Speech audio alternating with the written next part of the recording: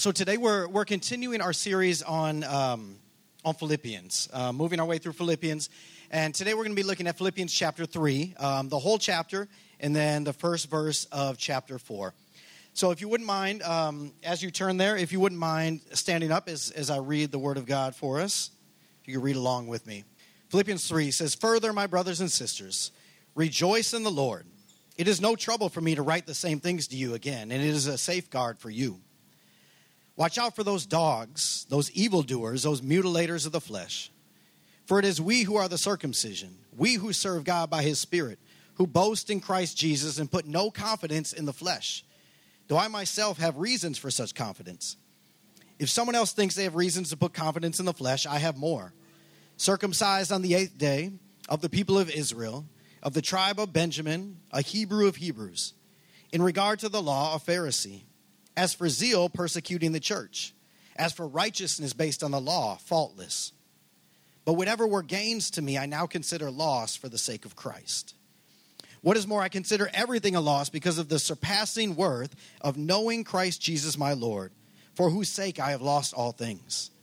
I consider them garbage, that I may gain Christ and be found in him, not having a righteousness of my own that comes from the law, but that which is through faith in Christ, the righteousness that comes from God on the basis of faith. I want to know Christ. Yes, to know the power of his resurrection and participation in his sufferings, becoming like him in his death, and so somehow attaining to the resurrection from the dead. Not that I have already obtained all this or have already arrived at my goal, but I press on to take hold of that for which Christ Jesus took hold of me. Brothers and sisters, I do not consider myself yet to have taken hold of it. But one thing I do, forgetting what is behind and straining toward what is ahead, I press on toward the goal to win the prize for which God has called me heavenward in Christ Jesus. All of us then who are mature should take such a view of things. And if on some point you think differently, that too God will make clear to you. Only let us live up to what we have already attained. Join together in following my example, brothers and sisters. And just as you have us as a model, keep your eyes on those who live as we do. For as I have often told you before and now tell you again, even with tears, many live as enemies of the cross of Christ. Their destiny is destruction. Their God is their stomach, and their glory is in their shame. Their mind is set on earthly things, but our citizenship is in heaven. And we eagerly await a Savior from there, the Lord Jesus Christ, who by the power that enables him to bring everything under his control will transform our lowly bodies so that they will be like his glorious body. Therefore, my brothers and sisters, you whom I love and long for, my joy and crown, stand firm in the Lord in this way, dear friends. This is the word of the Lord. You may have a seat. So, I'm a big sports fan. Pretty much any sport I am at least down to watch, to keep up on a little bit. But in the sports world, there's this ongoing conversation of who the GOAT is in each sport, right? Who is the greatest of all time? And I find this even more so when it comes to basketball. There are many who rightly claim that Michael Jordan is the greatest player to ever play the game, all right? But there are those who will bring someone like Kobe Bryant into the conversation, and there's validity there, right? There is maybe the older generation who will throw out names like Bill Russell or Kareem Abdul-Jabbar, right, who have amazing championship pedigrees, more championships than any other players, right? But then there are others, especially younger generation, who might throw out a name like LeBron James, especially if you're from Cleveland, right? Or maybe Kevin Durant or Steph Curry. Guys who are actively playing now, right, and continuing their legacy. And as you can tell, I mean, listen, New Community is not a sports-heavy church. I learned this over the years as I have been here. But even in that, we're hearing arguments, right? I'm hearing more vocal responses than any other sermon I have preached here already, right? And I don't think that is just a reflection on my preaching. Right? There is passion when it comes to these conversations. Then people begin to throw out all these stats of like who has the most championships and who's won the most MVP trophies, who has the highest scoring average. All these different stats come out. People begin to compare one player to another in their argument. right? But the problem is, this argument will never be settled. I don't care how right you think you are. There's always some counter argument. There's always some stat. There's always a new player who emerges, right? There's different rules that affect how the game is played, so stats look different from era to era. Competition gets graded on a curve, right? So there's never a clear and concise winner in these conversations. Everybody throws out their favorite stat, their favorite player, and feels like they won the argument from their perspective, right? In Paul's world, this debate may have been going on because the ancient Olympics have been around for a couple centuries already. So they might have had similar debates. But in Paul's day, in the religious world, there were similar conversations. Maybe not who's the greatest of all time, but they would flaunt their religious piety in very visible ways to one another, especially in the Jewish community. Right? It was very obvious from a physical standpoint to tell who was following the law of Moses and who wasn't. It was very obvious to look at somebody and tell to a certain degree how much they were following their religion. And so it could be very tempting to feed into that in Paul's day. Very tempting to be like, look at me, look at what I do, I follow God. Right? These are clear indications. You can tell how much I love God. Just look, right? But Paul knew that the kingdom of God pushed against an outward signs of righteousness, any outward signs of accomplishment in following God, but yet focused on the inward transformation that changes us into people who, as Mr. Jared talked about earlier, people who love God and love our neighbors well, right? This is what the gospel did. This is what the transformation of Jesus Christ brings to our lives. And so in Philippians 3, we find Paul emphasizing that the Philippians could confidently pursue God's righteousness if they knew the resurrected Christ. But one of the problems with pumping up our accomplishments or our own version of our righteousness is that it eventually becomes a burden to us. It leads to bondage in our lives because when we define ourselves by our accomplishments, we are then forced to continue to live up to those. Right? If all of a sudden, I'm going to pick on LeBron because I have my friend from Cleveland here, right? As LeBron gets a little older, eventually his stats begin to fall off. All of a sudden, right? And he wins no more championships. All of a sudden, the conversation is like, well, maybe he could have been the greatest, but look what happened at the end, right? He fell off, right? And so we become defined by our accomplishments when that is our measurement of our worth. Right? We are held hostage to these achievements. We have to continually perform to prove our worth and our value. And as someone who grew up feeling the weight and also the failure of living up to the expectations of others, I want to encourage you today that the resurrected Christ, knowing the resurrected Christ, frees us to abandon our self-righteousness and to pursue God's righteousness. So today, there are two actions I want us to explore together, to abandon and to pursue. And we're going to look at how knowing the resurrected Christ frees us to do both of these things. But first, what does it mean to know Christ?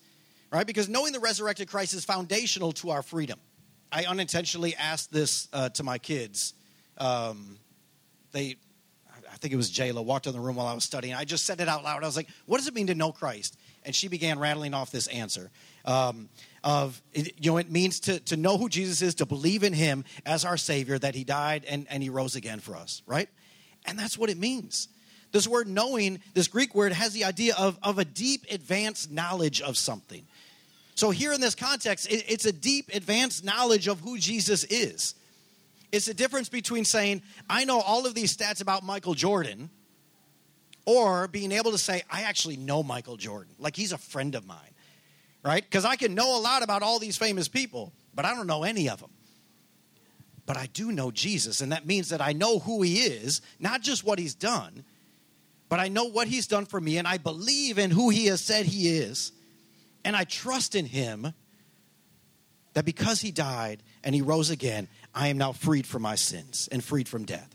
That's what knowing Christ is. It represents the saving knowledge of who Jesus is and what he has done for us. Jesus said it himself when he's praying to God the Father in John 17. He said, this is eternal life, that they know you, the only true God, and Jesus Christ, whom you have sent. So eternal life, salvation, is knowing Christ, is knowing God. But why is it important to know the resurrected Christ? Paul talks a few times in chapter 3 about the power of the resurrection. So why is it important to know the resurrected Christ? See, Christ's death has brought us freedom from sin and death, but his resurrection has given us new life. In Romans chapter 6, Paul breaks down using the illustration of baptism. He says that we have been crucified with Christ, crucified to our sins. Our sins and death no longer hold us in bondage. We have been baptized with him, and we have been raised just as he has been raised to new life. We have been granted new life through the resurrection of Jesus Christ. Now, this has a twofold meaning. One, we have a future new life, an eternal life, when we are united with God in heaven in our perfected state, living with him forever. Right? That is a future life that God will give us. But this new life is not just a future hope. It is that, but it's not only that. This new life is also a new way to live out our lives here on earth. It is a life of righteousness following the example of Jesus Christ here that God has raised us to live. We're going to look at that a little bit later. But understanding that through the saving knowledge of the resurrected Christ, we find our freedom. As well, knowing then this resurrected Christ, what does it free us to? Knowing the resurrected Christ frees us to confidently abandon our self-righteousness. Right, so what is self-righteousness? Self-righteousness is anything we use to justify ourselves before God. Anything we use to say that we earned what God is meant to give us. We earn God's love. We earn God's favor. We earn God's salvation because of what I have done. Right? We use these things to justify us and say that we're good now. I'm okay. I got it. So here in chapter 3, Paul starts out in verse 2. He refers to these people as dogs, as evildoers, as mutilators of the flesh, right? These are adjectives and names that I would not want used of me, right? Dogs, the word dogs here is like one of the worst insults in that language that you could use, right? Mutilators of the flesh is never good, right? And just evildoers, just people who do pure evil, right? This is who Paul is talking about. So he is coming from the context that within the Jewish Christian faith, there were Jewish believers who were now adding extra requirements to these non-Jews who were accepting Christ as their Savior, right? As the Gentile believers came into the church, the Jewish Christians were like, okay, that's cool, but now you got to go get circumcised just like us. Now you have to follow the law of Moses just like us. Otherwise, you're not really saved, right? So they took the cross of Christ and began adding all these things on top of it. Extra requirements to earn this salvation. And Paul knew this was so anti-gospel that he goes to this extent to call them dogs, evildoers, and mutilators of the flesh, right? Because he knew that all self-righteousness denies our need for a Savior and ultimately only ends in destruction. In verse 19, Paul says that those who focus on these earthly things, those who focus on self-righteousness, their destiny is destruction. There is no hope for them. In Matthew 6, Jesus hits on a similar notion when the term he uses is hypocrites, right? He's talking specifically about the Pharisees and other spiritual leaders of the day.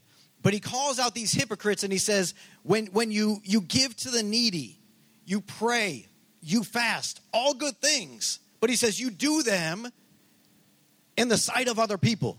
You do them so that other people will know that you are holy and righteous. So Jesus labels them as hypocrites, and he says they have received their reward in full. In other words, you have nothing else coming to you but the praise of the people that are around you. That is all you get. There's nothing else coming your way. Right? Again, self-righteousness denies our need for Jesus. And it only ends in bondage and destruction. And Paul knew, what of course Jesus knew about himself, is that knowing the resurrected Christ shows us that Jesus is more valuable. Right? Because let's be honest, it feels good to have the praise of people. It feels good to know that people think I'm a good person, or that I do good things, or that I have some kind of platform or position that people aspire to or admire. Can we be honest and say that feels good? Or is that just me? I know it's hot. It's a little warm in here. But that feels good. It feels good to have people come and be like, man, I see you doing all this great stuff. Man, you are amazing.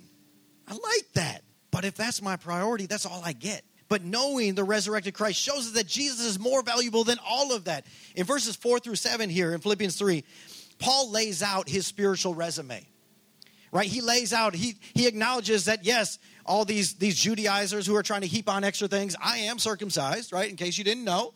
I am from the tribe of Benjamin. I'm from, an elite and sought after tribe. I'm a Hebrew of Hebrews. I have all of my ethnic backing, the ethnic pedigree that anybody else who's Jewish wants, right? And not only that, but I've had the privilege of being religiously trained to the point that I'm a Pharisee, right? I have that education.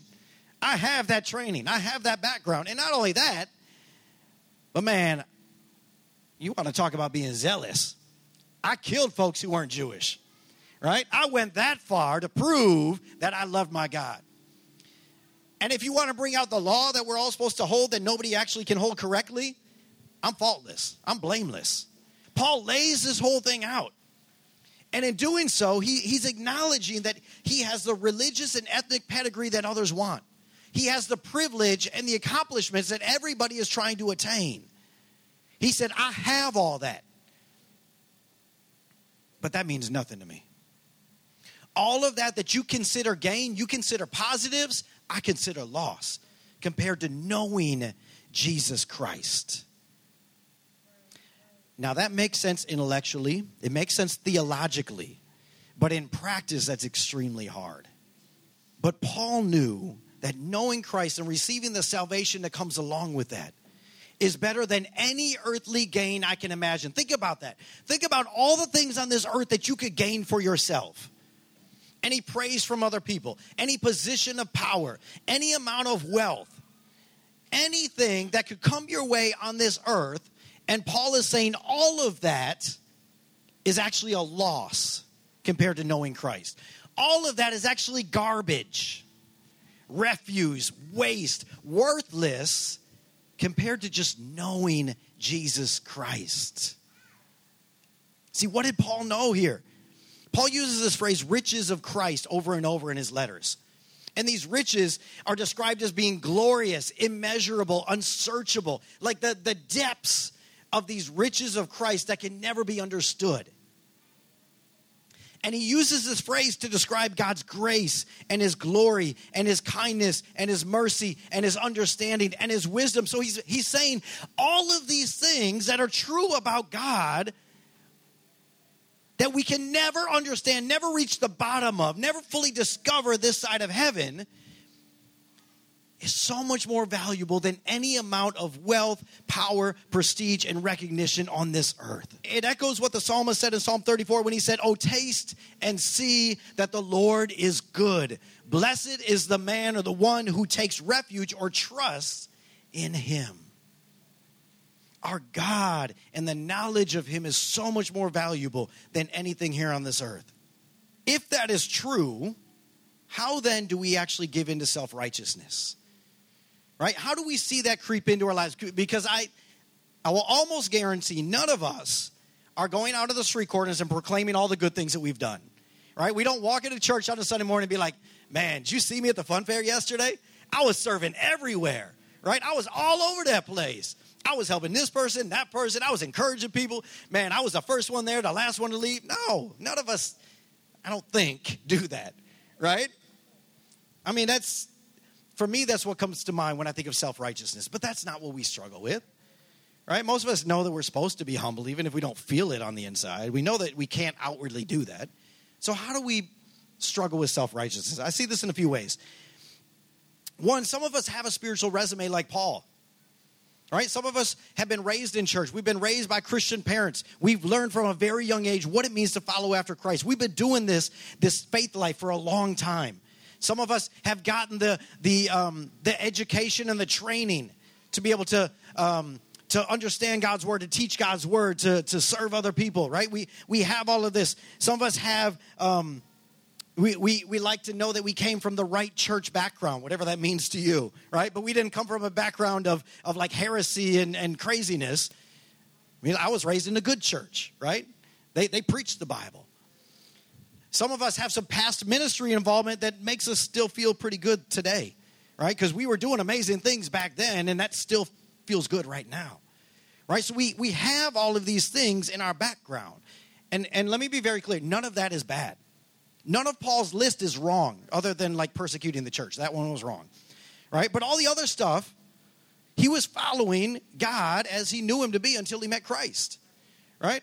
None of those things are wrong. None of the things I just named are wrong. But the struggle is that when it leads to us beginning to look down on others, when it leads us to look around and say, well, you're not quite at my level, right? You're good. God has saved you. You're a Christian. Cool. But you're not quite where I'm at. Or the other temptation is when we begin, we feed into that. But this can be anybody, anywhere, I think. Doesn't matter your spiritual background. But when we begin to look down on other churches or under other individuals because they're not like me. Now, I love New Community Covenant Church. I love who we are. I love our DNA. I love our values. I love how we live those out. But we are not perfect. But the temptation can be, when we are a part of a church that we absolutely love, the temptation can be to look at other churches and be like, you guys are cool, but you don't quite have it all together, right? You should come check out my church. And especially in a church, in this time in our society, a church who deals, who is multicultural, who talks openly about how the gospel deals with race and justice and community and all these different things, it can be very, very tempting to look at other churches and be like, y'all need to get it together. I don't even know if you know the gospel. Or we can do that with individuals. Like we hear somebody claim to be a Christian and we're like, really? You? I don't think we understand things the same way here. Right now, let me be very clear. This does not mean that we don't call out sin when we see sin. This doesn't mean that we let things slide if they don't line up with the Bible. Right? Because there are churches, there are individuals, obviously, who claim to be Christians that are openly teaching, living ways contrary to the gospel of Jesus Christ. That's not what I'm saying. But what I'm saying is when people don't look or live out their faith in the exact way that we do, it can cause us to feel like we have things all together and nobody else does it quite like us, right? We take pride in our church. We take pride in how we live out the gospel here. The other way that I see self-righteousness come into the church, and man, look, come into my life, this is where I struggle the most, is feeling or acting like I've arrived spiritually. Like I don't need help from anybody else. And I think the longer you follow Christ, this temptation grows and grows. Because I can feel like, man, I know what it means to follow Christ. I've been doing this a long time. I've been teaching other people what it means.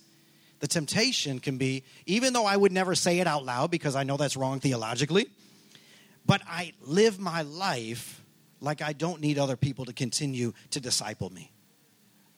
The temptation is to realize that I'm okay spiritually where I'm at. I'm good. I'm cool right here. And I don't need others. I can now be used to disciple everybody else, but I don't need anybody to disciple me anymore. And that's wrong. That's contrary to the gospel. All of these things are exacerbated also by times of trouble. Because when trouble comes our way, we're quick to be like, God, I do all this. I've been doing all these things. Look at me. The temptation, like somebody like Job could be like, man, God, I've been righteous. But why is all this stuff happening? I deserve fill in the blank. That's self-righteousness when we build up all these things that we've done and say, I deserve better than this. Instead of rejoicing with the grace that God has shown us. Now, how do we abandon self-righteousness? One is we rest in that grace. We understand and we rest in the grace that God has shown us, knowing that grace is not just for our initial first moment of salvation, but it is for our entire lives. That just like we didn't earn our salvation based on who we are and what we've done, we don't earn our sanctification or our perfection based on who we are or what we've been doing. Right? It is the grace of God at work in our lives. Secondly, we focus on the needs of others, not on our own achievements. Philippians 2, Paul reminds the Philippians to not do nothing out of selfish ambition or conceit, but in humility count others more significant than ourselves. Each of us should look not only to our own interests, but also to the interests of others. Focusing on the needs of other people means I'm not looking at myself anymore. The focus is not on me. It's on you. It's on those who are around me. Next is we need to boast in the goodness of God, in the goodness of Christ. Practice celebrating what God has done. Emphasize that God is doing the work in and through you. It is okay to recognize the good things that other people are doing. It is right. But the praise should always go to God. If somebody comes up and be like, man, I appreciate what you've been doing. I see it. I love it. That's okay. You can receive that. But then you can also be like, I'm so thankful God is allowing me to do that. I'm so thankful the Holy Spirit is working in a way that empowers me to do this, right? We acknowledge that God is the one at work, not us. And lastly, we recognize our continued need for Christ. This goes along with the grace of God. But in Philippians chapter 2 as well, Paul says that the Philippians are supposed to continue to work out their own salvation, right? None of us have arrived. None of us are perfected yet. We continue to work out our salvation. We compare ourselves with Christ, not one another. Because we can all look around a room and find somebody that makes us feel good about ourselves, right? If we're honest. We could find somebody in here and be like, well, I might have it a little bit more together than they do, in whatever terms we define that as. But our comparison is with Christ, not each other. Because when we know Christ and the power of his resurrection, we are then free to abandon all of this self-righteousness. But knowing the resurrected Christ also frees us to pursue God's righteousness.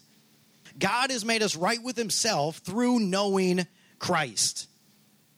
2 Corinthians 5 says, and we sang it earlier, it said God made him who had no sin to be sin for us, so that we might become the righteousness of God. Let me be clear. God has made us righteous. Period. When God looks at you and me, if you believe in the death and resurrection of Jesus Christ, God looks at you and he doesn't see your sin. He sees the broken body and blood of Jesus Christ over you. He sees righteousness. Even though I continue to sin today, God sees righteousness when he looks at me. And this is the source of our confidence in life. Because our righteousness is given to us by God, I can do nothing over my lack of righteousness to lose this righteousness. Because I have become the righteousness of God. I am righteous, period, in God's eyes. But there's also an aspect of God's righteousness that must still be pursued. And Paul knew this. In verse 12, he said, not that I've already obtained this or I'm already perfect, but I press on. Right? Again, if anybody could claim that they've arrived, it's probably Paul. Yes, he had a sinful past, but at this point, he'd be like, look, I'm doing okay here. But Paul said, I press on. It's this Greek word that means like to chase after something. To continue chasing until you've reached this goal.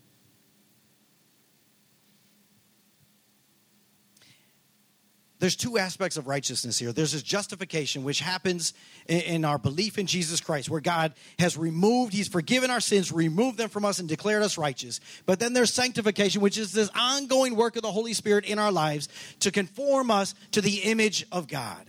It's this continual work that'll happen for the rest of our lives until we reach eternity, that God is through the Holy Spirit's working, is conforming us to his will, conforming us to his image, conforming us to Jesus Christ. Now, this is hard because we know that we won't arrive until heaven. We know that we won't be perfect until God makes us perfect with him in heaven forever. So why do we pursue righteousness when we know that we won't fully attain it here on this earth? We pursue the righteousness of God because that is who we are now. That is our nature as believers. 2 Corinthians 5, Paul writes that we have been made new creations. Right? The old is gone, the new has come.